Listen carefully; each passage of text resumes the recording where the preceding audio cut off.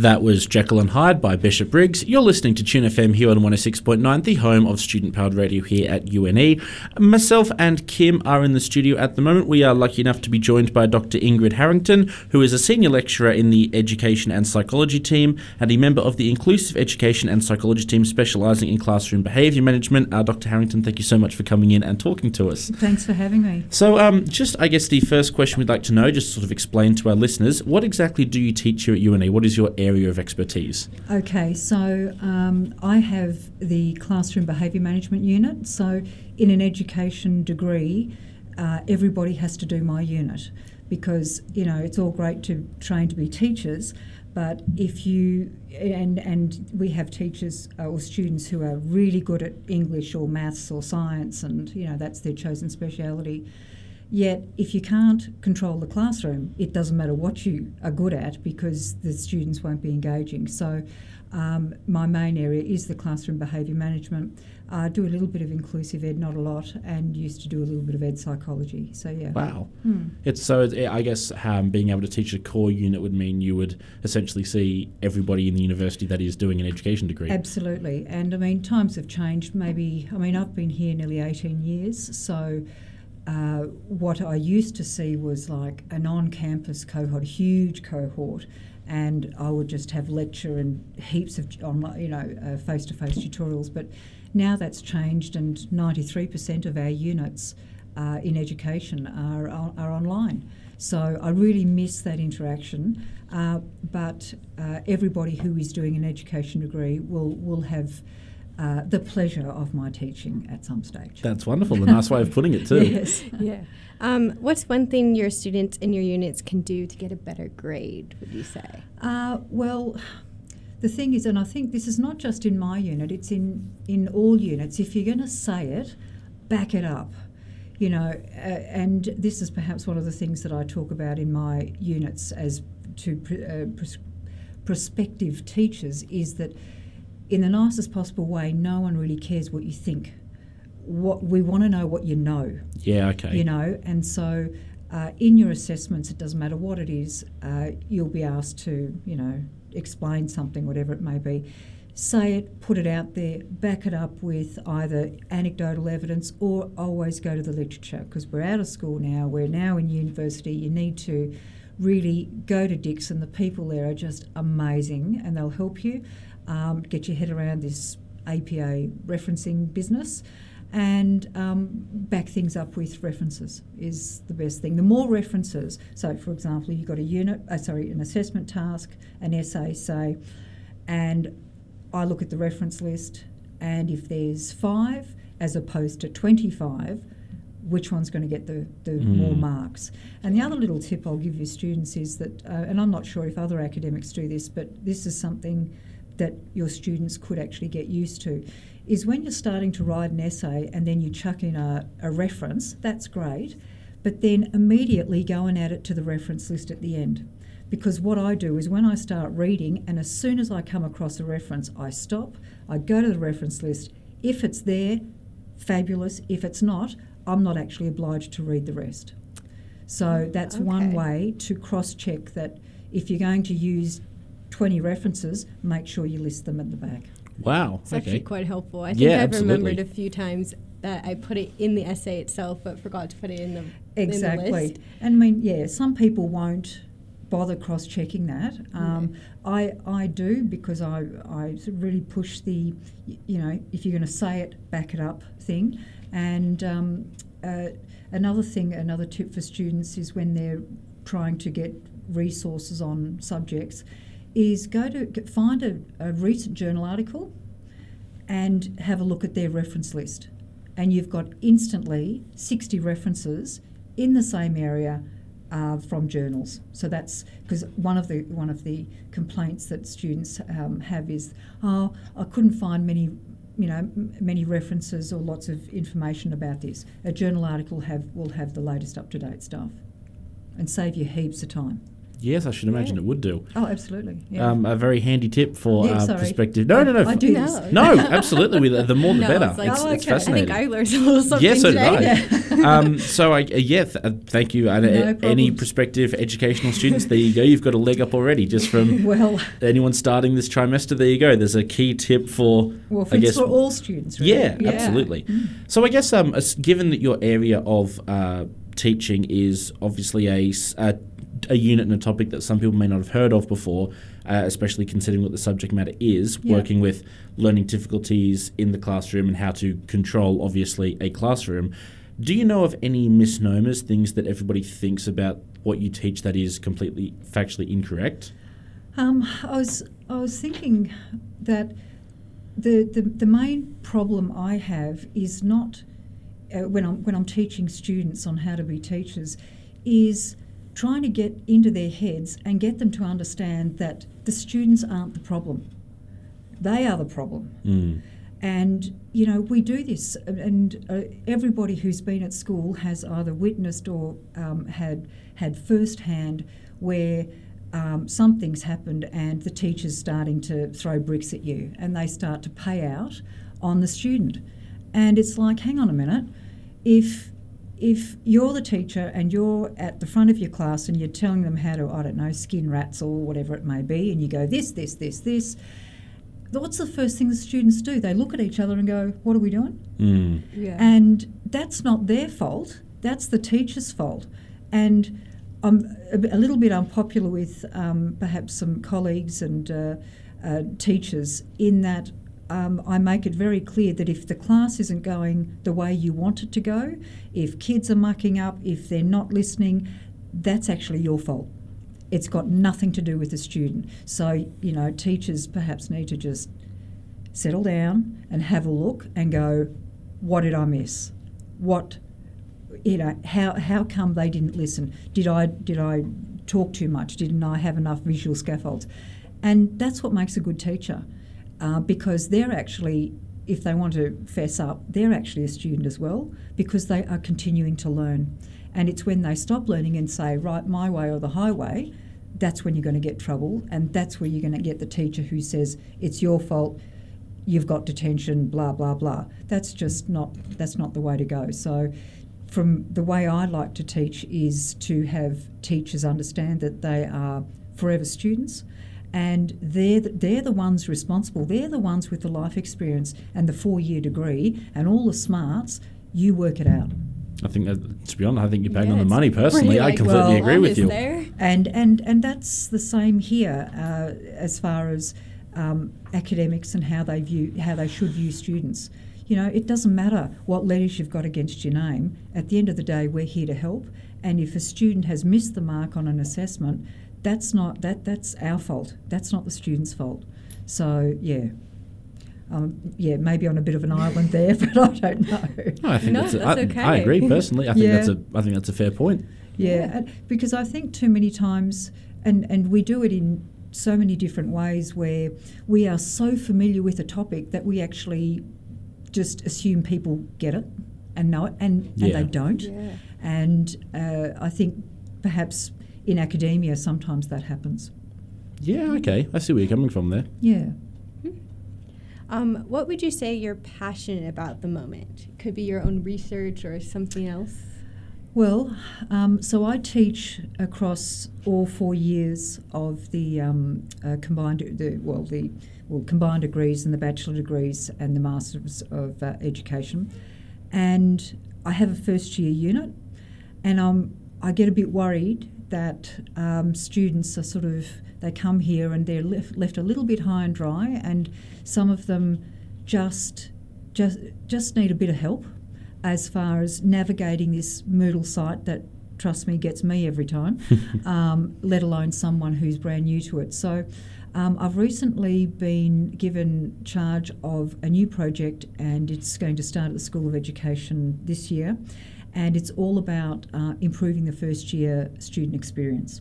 Wonderful. Wow. And so what I'd like to do is to perhaps shake up a few academics and get more of the real person in them out front and centre, rather than sort of them not hiding, but traditionally the way you speak to academics is via email, maybe phone, but I'd like to see more little Kaltura clips of, hi, this is me and this is my dog and this is what we do, and just show the more real person side of things. I think you'd certainly get a lot more engagement if lecturers were posting videos of their dogs or cats. That would be something that would be. I'd certainly be more. I'd be more invested straight off the bat.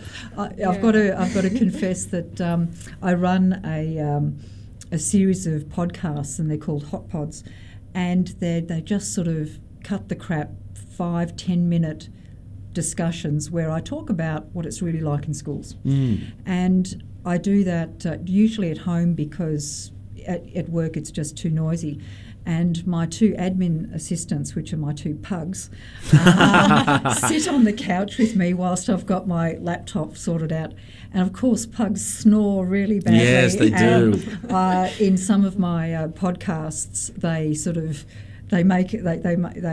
enter the podcast with this incredible snore, and I get really good feedback from students going, I just wanted to listen to the next podcast to see if there was a pug in it. I was about to say, now that you've said that, any of your students that may be studying your units this trimester will now be bugging you every lecture, asking you to bring in either your pugs or photos of the pugs. I know, I've got them, and they will feature further. But yeah, it's that sort of, I'm just a normal person, and I think for a lot of first year students, they're really, some of them are quite intimidated by the whole, oh my God, this whole university experience. Absolutely. And I think there's lots of myths and just inaccuracies about, working with unit coordinators, I remember I was quite, it was quite overwhelming in the first few weeks when I first came here. And it can be quite a intimidating moment, especially in the first few weeks of a new student's university career, especially if they do have the impression that their lecturers and unit coordinators are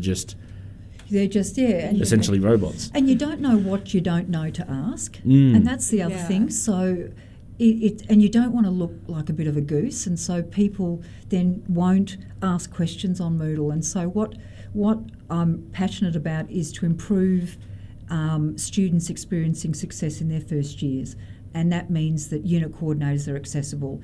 Everybody will be the more human side of unit coordinators, like we're just normal people. That's what I'm going to try and bring out. Amazing. So yeah, I think that's so cool. I do too. I think it's a really good innovation. I think almost every degree might need something like that. Well, the program that's been trialled has gone to the VC, who is very keen. Awesome. And she's going to be looking at the results, and if it is good and it works, then this program will be rolled out to other schools. Awesome. But let's see what happens. I was going to say, fingers crossed. Yeah. I guess all this talk, obviously, of what it's like as a new student coming into university, thinking back to when you were first a student, I guess, in a university scenario, what were you, shall we say, not so good at as a student compared to, I guess, what most people might be a little bit more successful at when starting out? I suppose, I wouldn't call myself academically minded. You know, my year 12 results were average type thing. What did I struggle with? I found just not having a bigger picture roadmap to say, I'm here, this is what I need to do. Referencing's a pain in the neck, but it's a new language that you've got to learn. And it can be as exciting as chewing cardboard. I get that. Yeah, because it's like, well said. It is, but it's part of the way things are done here. I think what I would advise students is there are so many policies out there designed to help you. There are absolute stacks of them. And where do you find out what policies they are? You can, try and look on the web, or have a chat to your course coordinator. Yes, that's a biggie. There are so many students who, life gets in the way for everyone, and it always astounds me. There's this pocket of students who pride themselves on never asking for an extension, and I don't get that, because those policies are there to help you. If you're struggling, ask for an extension. Like in today's, with everything that we do today, ask for an extension. Absolutely. Apply for a special extension of time. Talk to your unit coordinator, and that's something that I wish I was sort of given permission to do, but it was never really spoken about when I went to, I was sort of like, oh my God, rabbit in spotlight type thing. Yeah. But these days, I think as academics, we're a lot more laid back. I'd like to think we're a lot more laid back. Certainly the academics I'm going to work with are going to be a lot more laid back. Yes. And you just email them and say, I need help. Yeah. That's fair. Yeah. I don't know if I answered that question, but... That's all right. No, that's okay. in a roundabout way. Sort of, yeah. I guess moving on a little bit, given that obviously, I guess you are obviously you have completed a PhD. Yep. So for, again, students that might be a little bit more interested, what area of research was your PhD in, and what sort of drew you to that particular topic? Okay. It's funny, when you don't look for things, they find you. I know so many people who bust their bits trying desperately to get into certain places, and it's when they stop it actually comes to them. So I had just come out of the prison system. I had keys, don't worry. I wasn't on the other side. Yeah, okay. Just so quickly we'll specify that right off the bat. Just make that clear, yeah. And so I was working in Canberra. And I was working with street kids and kids in juvenile justice. So I had institutional experience, but I also had community experience. And so University of Canberra asked me to give lectures to their School of Education, to their teachers, okay? And anyway, so I was there and I got an email and it was just like, oh, look, we're looking for someone. It's a PhD scholarship. It's being offered by Education Queensland. Back in the 1990s, well, it's been a bit of a problem. Boys leave school early. They leave at school at year 10 because it's like, nah, I got a job with Uncle Bob, and it's all going to be fine. The problem is they never last, and then they find that they can't get back into the system. So James Cook University, Townsville, and Education Queensland put together a program. And I was their PhD student, and so I then went to 3 different locations, sort of provincial, remote and rural, and looked at the reasons why boys left school early. Fascinating. And it was interesting because in Mount Isa there was not one male hairdresser, and up in Mossman everything was like, it was really that girls' work and boys' work, of course, type stuff. So. And my findings influenced the policy that is operating today on how boys are educated in Queensland. Wow. To keep them retained in school. Goodness me. So I actually didn't give a rat's about boys in school, to be honest. I was more interested in the juvenile justice area because I'd just come from there. Yeah. But the opportunity came up, I put my application in, and I got through. So I think that's another thing. Don't ever shortchange yourself, and if something comes your way, just go for it, and you never know what will happen. Wonderful. Yeah. I think that's a very good, I guess, piece of advice that a lot of students, and not even students necessarily, but potential future students or students to come, Absolutely, or students that are considering attending university could keep in mind, because I think it's. I guess the mentality I've always followed is don't enroll in a degree because you think it's going to be glitz, glamour, and lead to a specific outcome. You know what I mean? Yeah.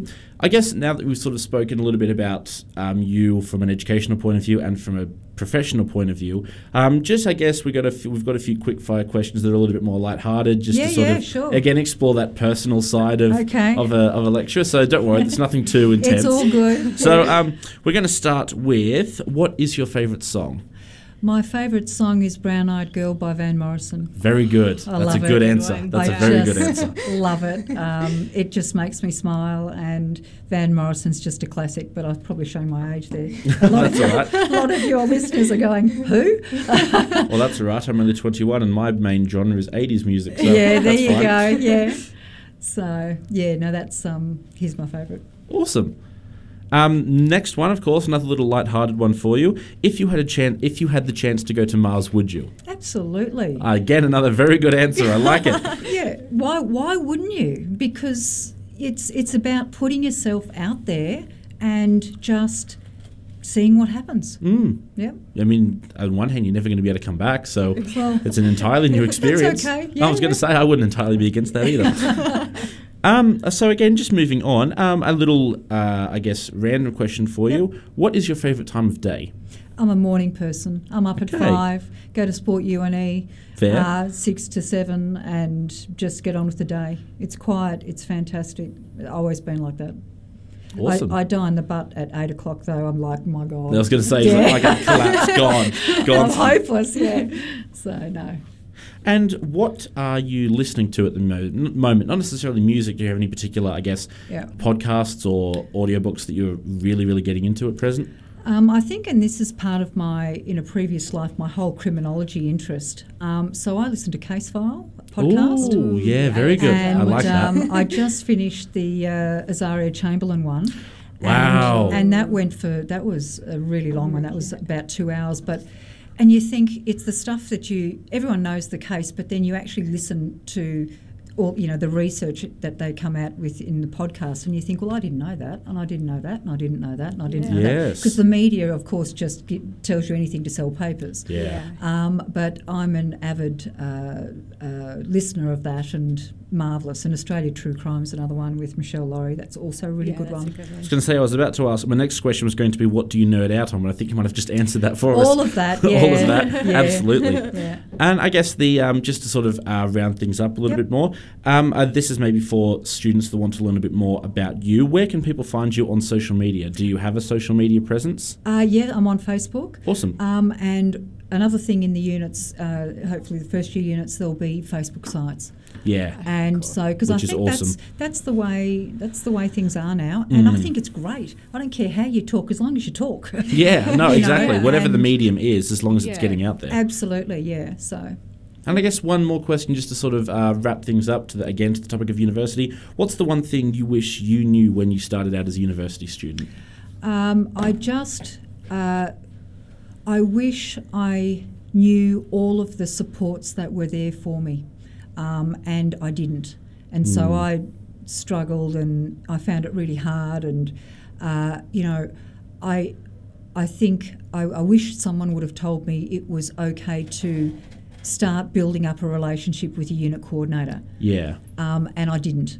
And so I wish, so for all of your students, they're just normal people. Pester the crap out of them. Go and ask them on email or phone. Just, they're there to help you. Ask them to send them pictures of pugs. Yes, please. Yeah. Again, I just want to give another huge thank you, Doctor, for coming in and speaking with us. Hopefully, again, students from all across the university, but particularly education students will, I guess, feel a bit more at ease with studying the core unit that they will come across when they meet you face to face. For sure. So again, a huge thank you to any education student. This will be, I guess, podcasted, so if you do want to go back and listen to it, feel free to. And we're going to play you out with Van Morrison's Brown Eyed Girl here on Tune FM 106.9, the home of student-powered radio. Myself and Kim will be back in a little while with another wonderful lecturer. Until then, please enjoy Brown Eyed Girl by Van Morrison. This has been Dr. Ingrid on Tune FM.